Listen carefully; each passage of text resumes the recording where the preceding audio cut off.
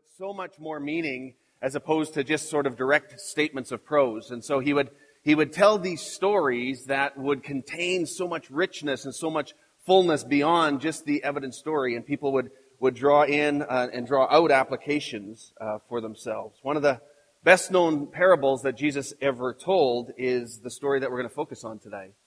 And that's the story in Luke chapter 15 of the story of what is often referred to as the story of the prodigal son. It's been interesting, and I know that there's been a lifetime class that Dick True's been leading that has been focusing on this text, and I just find it so encouraging that there's a convergence here as different people are focusing on that in these last weeks, and today we are focusing on that as well. A few days ago, my oldest daughter, Kelly, was with me, and she asked me what sermon I was doing this Sunday, and I told her the text and the story that we were going to do, and her immediate response was, "Oh, I hate that story." And I said, "Well, like why? Why do you hate it? It's a great story. Why do you hate that story?" And she said, "Well, I so identify with the older sibling." She gave me permission to share that. But what she rightly understood was that Jesus' intention in this story is for us to see ourselves in the story. And actually, even more accurately, if you look at the context of Luke chapter 15, you realize that Jesus was speaking to some Pharisees and some religious leaders, and he wanted them to see themselves in the story. Because they were challenging him in a very specific way. They were kind of frustrated with Jesus in the way that he kind of hung out with sinners so much. And it says there that there was tax collectors and other notorious sinners, and I love how it sort of puts the tax collectors even in some sort of category of their own. But it says that all these people, they often would come and they would listen to Jesus teach. And this made the Pharisees and the teachers of the religious law complain that he was associating with such sinful people. In fact, he was even eating with them. And this caused them to just be so frustrated. And it says that they were complaining and they were frustrated. And Jesus knew this. And so what does he do? He tells some stories. He's responding to their frustrations and how Jesus always hung out with sinners. And he tells these stories about who is it that's really lost. And these stories that point to a God of love and what God does with lost people. And so he tells, first of all, two stories that we won't really focus on today. Let me just sort of summarize them for you. First of all, he tells the story, well, the first two are about a father who goes out and seeks. That's the parallel to it. And he told a story of a shepherd who loved his flock, his whole flock. So much so that when one of them wandered away, he left the 99 and he went looking for that one. Now, I'm sure initially the religious leaders would have loved that story. At least the part of the 99 who were well-behaved sheep, who did the right thing, who stayed safely in the sheepfold. But then if they thought about it a bit, they likely might have been bothered some by that story as well. Because, see, obviously the shepherd was God. They could see that. The lost sheep was someone who didn't follow the law, who didn't obey the rules, and so on. So why was the shepherd so desperate to find this lost one? And why throw such a big party? It seemed just a little bit overdone, I think.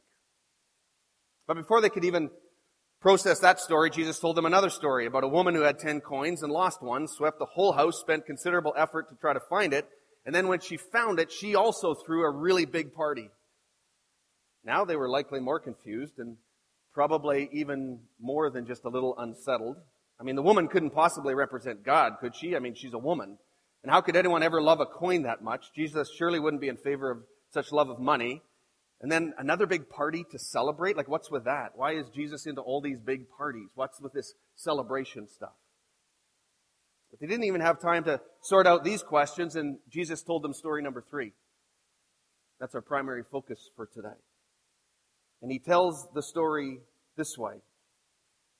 To illustrate the point further, Jesus told them this story. He says, a man had 2 sons. The younger son told his father, I want my share of your estate now before you die. So his father agreed to divide his wealth between his sons. A few days later, his younger son packed up all his belongings and moved to a distant land. And there he wasted all his money in wild living. And about the time his money ran out, a great famine swept over the land, and he began to starve. And he persuaded a local farmer to hire him, and the man sent him into his fields to feed the pigs. The young man became so hungry that even the pods that he was feeding the pigs looked good to him, but no one gave him anything. When he finally came to his senses, he said to himself, at home, even the hired servants have food enough to spare. And here I am dying of hunger. I'll go home to my father, and I will say, Father, I've sinned against both heaven and you, and I am no longer worthy of being called your son. Please take me on as a hired servant. So he returned home to his father, and while he was still a long way off, his father saw him coming, and filled with love and compassion, he ran to his son, embraced him, and kissed him. And his son said to him, Father, I have sinned against both heaven and you, and I'm no longer worthy to be called your son. But his father said to his servants, Quick, bring the finest robe in the house, put it on him, get a ring for his finger and sandals for his feet. Kill the calf that we've been fattening. We must celebrate with a feast, for this son of mine was dead and now has returned to life. He was lost, but now he's found. So the party began. Meanwhile, the older son was in the fields working. When he returned home, he heard music and dancing in the house, and he asked one of the servants what was going on. He said, Your brother is back, he was told, and your father has killed the fattened calf, and we are celebrating because of his safe return.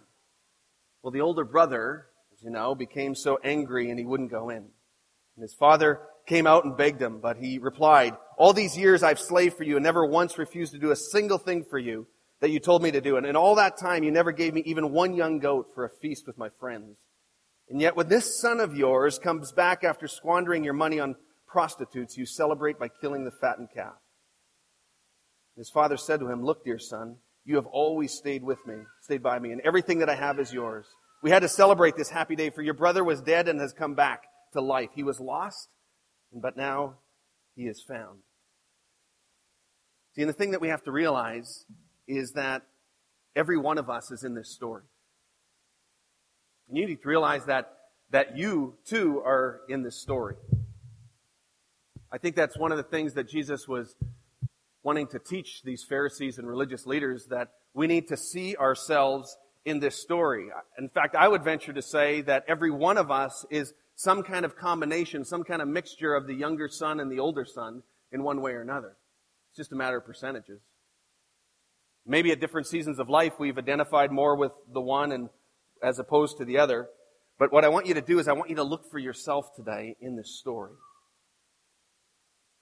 Here's another thing that I found to be true in regards to this parable. That I really think that we only see who we are in the story by means of two things. Either brokenness or maturity. When we come to a place of brokenness, when we come to a place of being at the end of ourselves, I think we can start to see who we are in this story. Or in some measure of maturity, we have the ability to see ourselves in this story. And so even as I listen to Kelly's statement to me, I see that as a sign of maturity, of being able to see herself in the story. Two of the best books that have been written on this parable are books that are written by an author named Henry Nouwen called The Return of the Prodigal Son. And another one that was written by Tim Keller called The Prodigal God. Both these authors, they bring out the reality that both sons are lost. And that it's really a story about two lost sons. The younger brother in selfishness and the older brother in self-righteousness. Younger brother who went away and an older brother who stayed home. But both were just as lost. The younger realized it and the older didn't. Both those authors that I mentioned, they also draw out the extravagant love of the Father. In fact, Tim Keller's title, The Prodigal God, plays off this word prodigal, and he says the word prodigal actually means recklessly spendthrift. In other words, it means to have spent everything until there is nothing left.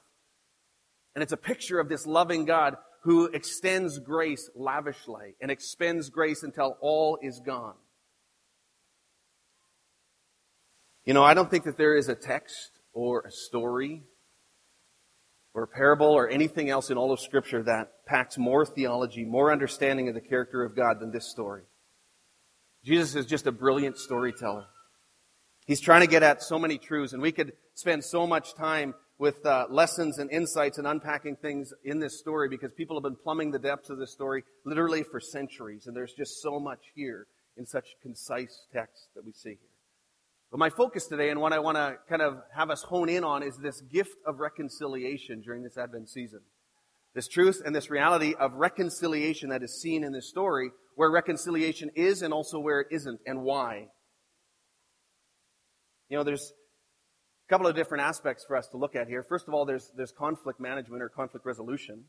That's one thing. But then there's also this idea of reconciliation. And I think conflict resolution is unique from reconciliation. They're somewhat connected, but they're also slightly different. And we need to understand the difference between them. You see, conflict management or conflict resolution is when you deal with the issues. It's important, yes. It's something that you need to do, but it's not the whole deal. Reconciliation is when you're dealing with the relationship. And reconciliation is the more important thing that we have to come to at some point when there is conflict or separation or challenges there, that we not only have to deal with the issues at hand, but we also have to deal with the relationship in one way or another. Now, I understand a little bit about what it's like to have brothers. This is a story of two brothers. I can identify a little bit like that, except I had 4 brothers, all older than me. And so I'm brother number 5, and also have 2 sisters. So we grew up dealing with conflict in the way boys deal with conflict, right? I mean, it usually ended somewhat quickly, but we learned to deal with issues. I remember one conflict with brother number 4, and he was frustrated at me. I'm sure I didn't do anything, but he was frustrated with me. And it ended up with him just punching me. I just remember one punch, bam, right in the mouth, tooth comes out, I go down, and it was resolved, like it was done. I remember another conflict with brother number 3. He was mad at me. I'm sure, again, I didn't do anything. And he was so mad at me that he was chasing me with a running lawnmower. It was a push mower, thankfully, not a tractor mower. But he was chasing me and yelling at me, and I remember that. And then I fell down, and he ran over my hand. And it just nicked my finger, just a tiny little bit of blood. But it was wonderful to see how mad that my mom got at him. And again, it was just over quickly, and it was done. I remember another conflict with brother number 2, one of my oldest brothers. He was beating up brother number 4, who was only a year older than me, and we were sort of like tag team all the time. And I had to come to the defense of brother number 4, so brother number 2 was going to be in trouble. But he was really big. We were really small. So what do you do when you go to rescue, little brother or small brother with somebody who's really big and you don't know what to do? Well, you kick him hard somewhere. All the guys are kind of going like this. I just remember it got really silent. And I was just ready for anything. I think we all froze. And I remember he just walked off into the bush and he didn't come out for half an hour. For 3 weeks, I slept with my eyes open. So we know, there's ways to deal with conflict, right? There's ways to manage conflict, to find conflict resolution. And brothers usually handle conflict in certain ways. Many of you can relate to that. Different story. And then God gives me girls. And they handle conflict in completely different ways, which I will not go into this morning. But the older brother in this story, in Luke chapter 15, he wanted justice, right? He wanted to deal with the issues. That was his deal. This is unjust. This is wrong. I want somebody to pay. And that was how he kind of looked at conflict. The father in the story didn't really seem to care much about issues. He wanted restored relationships. And he was ready to go to any length, at any cost, for reconciliation. Restored relationships. Jesus' purpose in this story, I really believe, isn't to warm our hearts of a wayward son come home. I think that his purpose in this story, as Tim Geddert points out, is to shatter our categories. To shatter our categories of what it means to be lost. And to see how self-righteous religious insiders can be just as lost and so needing of reconciliation. And the worst part is that they don't even know it. This parable teaches the profound truth that you can rebel against God and be alienated from Him with broken relationships in a number of ways. First of all, you can do it by either breaking His rules and running away like the younger son did, or you can also be alienated from God in broken relationship by staying home and keeping all the rules. He did it diligently, didn't he? Because you see, it's not about the rules, it's about the relationship. That's what the Father was all about. It was about reconciliation, about dealing with the relationship. Which is why this gift of reconciliation is so critical. Which is why this gift of reconciliation that we have in Jesus, that we celebrate now at Christmas, is so powerful, because there is both a vertical relationship of reconciliation that needs to happen with God, and also a horizontal relationship that needs to have reconciliation with others. And so this story is about relationships and reconciliation. And the questions that we probably should be asking as we observe this story and reflect on the implications in our own lives are questions like, well, how are things between me and God in that vertical? And also, how are things between me and others in this horizontal plane? I want to just draw out 3 truths from this story that I believe come out of this text, out of this profound parable that Jesus taught, that helps us to understand what reconciliation is about and what is needed in order for reconciliation to happen. So these 3 truths, I think, are so evident here. First of all, the first truth is that reconciliation comes at a cost. There's always a price to pay. It's not free in that sense. That there's always a cost in one measure or another. Relationships, as you know, are hard work. And reconciliation, if you're working on reconciliation in a horizontal way with others, you know that it comes at a cost. It comes with a lot of hard work. And if you look at this story, it cost the younger brother all kinds of things. I mean, he first of all, it cost him his pride. I mean, he had gone off and kind of stuck it in his dad's face and said, I want the inheritance right now. And he was going to go off and do his own thing and stand up on his own 2 feet and just kind of be on his own and get out from under this oppression of his family or whatever he thought that it was. And then he comes to the end of himself and he is there with the pigs and realizes that this is not such a great deal. And he has to come to a place of brokenness and repentance and swallow his pride, and he needs to go back to the Father. And he shows this principle that reconciliation comes at a pretty high cost, and he comes home in shame. There's a huge cost to the Father. The Father gave up his honor in more ways than I think we could ever understand in a North American worldview and in our mindset and what we understand. I mean, here was a father who gave up his honor because his younger son comes to him and says, I want, my share of the estate. And basically it's like saying, I want you dead. I don't care that you're alive anymore. I want to take my goods and my inheritance and I want to go and do my own thing. And it's basically washing his hands of the family name and identity and all those kinds of things.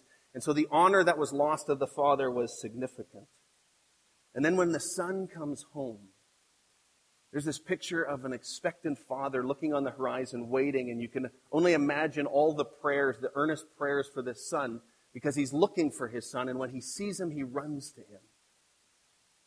And again, commentators have observed that in the Western world, we don't understand the implications of that. We don't understand the cost of that, of how that would dishonor or shame a man like that. A patriarch like that would not lift his robe and run with bare legs like a common schoolboy.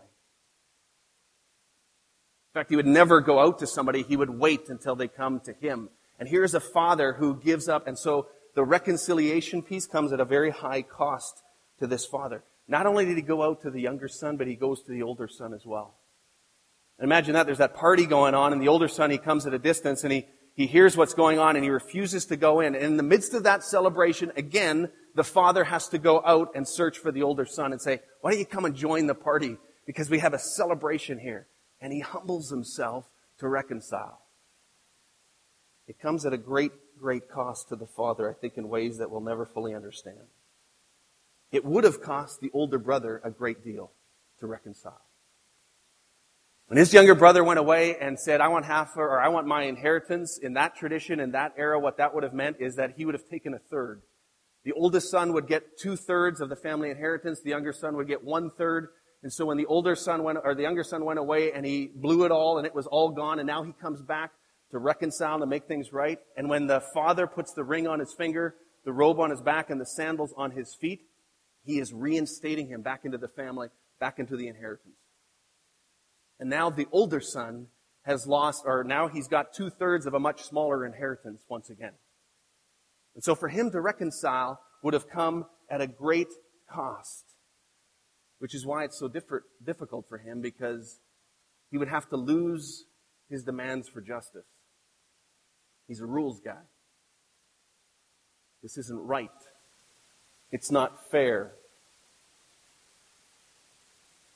You know, forgiveness is a really critical part of reconciliation. We know that. Forgiveness of somebody else who has wronged you often comes at a great cost. Because you see, forgiveness is a decision to release someone from your own judgment and justice. It's to release them.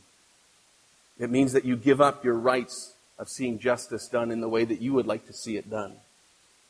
The Father did this. The Father forgave extravagantly. The older son couldn't seem to do that. The second truth about reconciliation is that not only does reconciliation come at a cost, but in reconciliation, someone has to go first. Isn't that true? I mean, somebody's always got to go first. Somebody's got to take the initiative. We see that throughout Scripture. In Matthew chapter 5, when Jesus is teaching in the Sermon on the Mount, he talks about this. And he says, you know what? If you come to a place to worship and you are bringing a gift, and you remember that somebody has something against you, in other words, you have sinned against someone, you have caused offense, you have caused a broken relationship. He says, leave your gift there, go to that brother and reconcile. And then later on in Matthew 18, he kind of says the opposite side of things. He says, if you realize that a brother has sinned against you, he says, what you need to do is you need to go and you need to start the reconciliation process.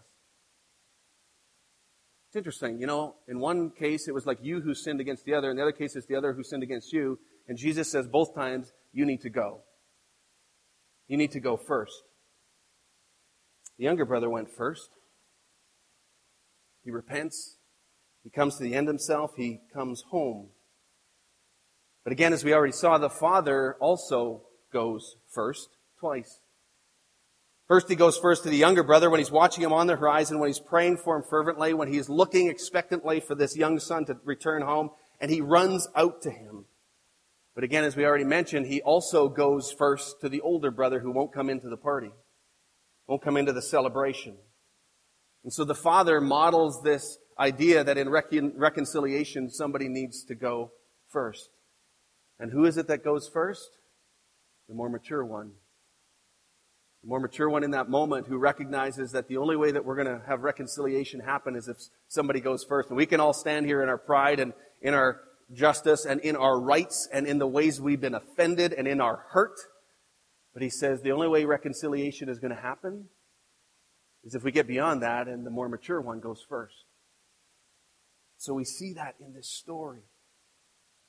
The older brother couldn't go first. Couldn't do it. At least it doesn't seem that way. He doesn't seem to move at all. He's the self-righteous one, not the more mature one.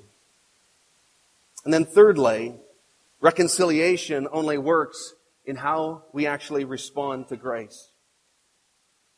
I really think the older brother syndrome comes out in us when we respond negatively to extravagant grace. Think about that. You know what that feels like sometimes, that immature moment when somebody that maybe you don't have a great relationship with, who seems to always get ahead, who now gets more grace extended to them, more blessing extended to them, and you just cannot celebrate with that. And it's that moment where you just struggle to celebrate. When grace is extended, when somebody receives something that they just do not deserve, and you think, how can that be? How can that be? When we simply want justice done, and for people to get what they actually do deserve, and we recognize that there's that part within us that just cannot celebrate when they get grace extended to them. Or what about when grace is extended to you and to me?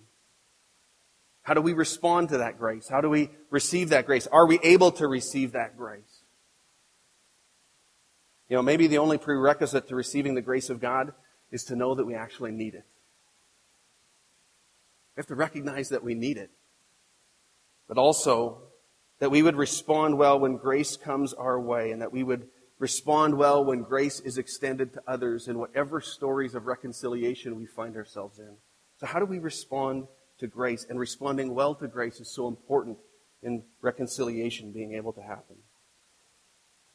At the very core of the gospel story is this story of reconciliation.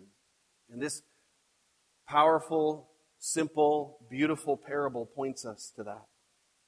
And I think that the Father is the central figure in this story. It's not a parable of a waiting father, even though he did wait expectantly, earnestly, looking on their eyes and looking for his lost son and so on. But it's a parable of a running father. It's a parable of a father who goes first. It's a parable of a loving father who goes out and to reconcile and initiates and goes out, goes first, even while he might wait expectantly for a season, but then he goes with extravagant abandon to extend grace to a lost son. Whatever that lostness looks like. Because he goes out again to the older son as well, the one who stayed at home and sat in his self-righteousness, all about moral conformity, did all the right things. He's extravagant in his grace to him as well. Because you see, in issues of love and reconciliation, you go yourself. God did, in the form of Jesus. This is the story of Christmas. This is the story of the manger, of this little baby who came to this earth, of God himself, the living God, God the Father, Son, and Holy Spirit, of a God who went with extravagant grace and went first to reconcile. To come as a little baby, to reconcile these lost people who don't even know that they're lost, to a loving Father who is filled with grace. And Jesus is pointing this out in this story. He's pointing out this forgiveness and reconciliation. It comes at a price, and that somebody has to pay. And he's pointing ahead, actually, to the true older brother of grace, that is him, dying on the cross and paying for our sin. So you see, whether we see ourselves as the younger or the older son, we are all called to be like the Father. We are all called to be filled with grace, ministers of reconciliation. In 2 Corinthians chapter 5 is that beautiful summary text that talks about this ministry of reconciliation that we've been given. It says it this way: "So we have stopped evaluating others from a human point of view. At one time, we thought of Christ merely from a human point of view. How differently we know him now. This means that anyone who belongs to Christ has become a new person. The old life is gone, a new life has begun. And all of this is a gift from God who brought us back to himself through Christ. And God has given us this task of reconciling people to him. For God was in Christ, reconciling the world to himself, no longer counting people's sins against them. And he gave us this wonderful message of reconciliation. So we are Christ's ambassadors. God is making his appeal through us. We speak for Christ when we plead, 'Come back to God.' For God made Christ, who never sinned, to be an offering for our sins so that we could be made right with God through Christ." You know, dealing with issues in conflict is important, and I don't want to minimize that. And we need to learn how to deal maturely with the real issues that are there. And a lot of times it's very true that justice needs to be involved in one way or another for reconciliation to truly happen. So that is important. But in the end, reconciliation is not about resolving all the issues, but it's about fully restoring the relationships, just as God has done. And you know, we often long for perfect reconciliation here on this earth. But the reality is, as we interact with other people on that horizontal level, that we will likely never receive or experience that perfect reconciliation. But we strive for a measure of reconciliation because of what Christ has done. But even in that, are we willing to pay the cost? Are we willing to go first? How will we respond to grace? These are questions that are so important to us in this ministry of reconciliation. And you know what? As we look at this story and how it ends, what's intriguing to me is that we don't know how the older brother responded. It actually doesn't say. We sort of guess or assume. But again, it's brilliant storytelling on Jesus' part because it leaves us an open-ended question. It leaves us an invitation about how will you respond? How will us as older brothers respond, or as younger brothers, or wherever we find ourselves in the story? Will we respond and be reconciled with God, reconciled with others? Will we be willing to receive this gift of grace, this gift of reconciliation that God has given us in Jesus Christ? Would you pray with me?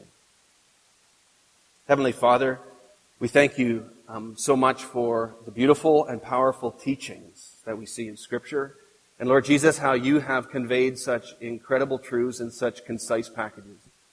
And Lord, there is so much that we could pull out of this story. But even as we think about the idea of reconciliation, Lord, I pray that you would help us to walk in this well. And Lord, I thank you that there's a cost to pay as we reconcile with others on a human level, but I thank you that that cost, that price has been paid, and it is a free gift for us because of your price on the cross. So Lord, I pray for anyone here who maybe has not taken that step of reconciliation towards you, God, that you would just prompt us by the work of your Spirit. That you would just have us just even quietly in our hearts just confess that we actually are a rebellious people. Or maybe more like the younger brother of running away and rebelling in one way or another. Or we're like the older brother of thinking that, well, we're always doing things right and we're doing it the right way. And if we just measure up, then God will love us. And we recognize that on both counts we fail and we're lost. And so, Lord, we just confess that to you. Would you just show us our lostness today? And this truth that as we receive this gift of reconciliation, this gift of what you, Lord Jesus, have done on the cross, that you give us freedom and hope and newness. And you call us into this ministry of reconciliation with others that we can only do by the power of your Spirit. We can't do it on our own. So, Lord, would you speak to us today? And would you help us to be people who reconcile first and foremost with you? Lord, help us to find ourselves in this story. And I pray that you would help us to respond appropriately by the leading of your Holy Spirit. We pray in Jesus' name. Amen.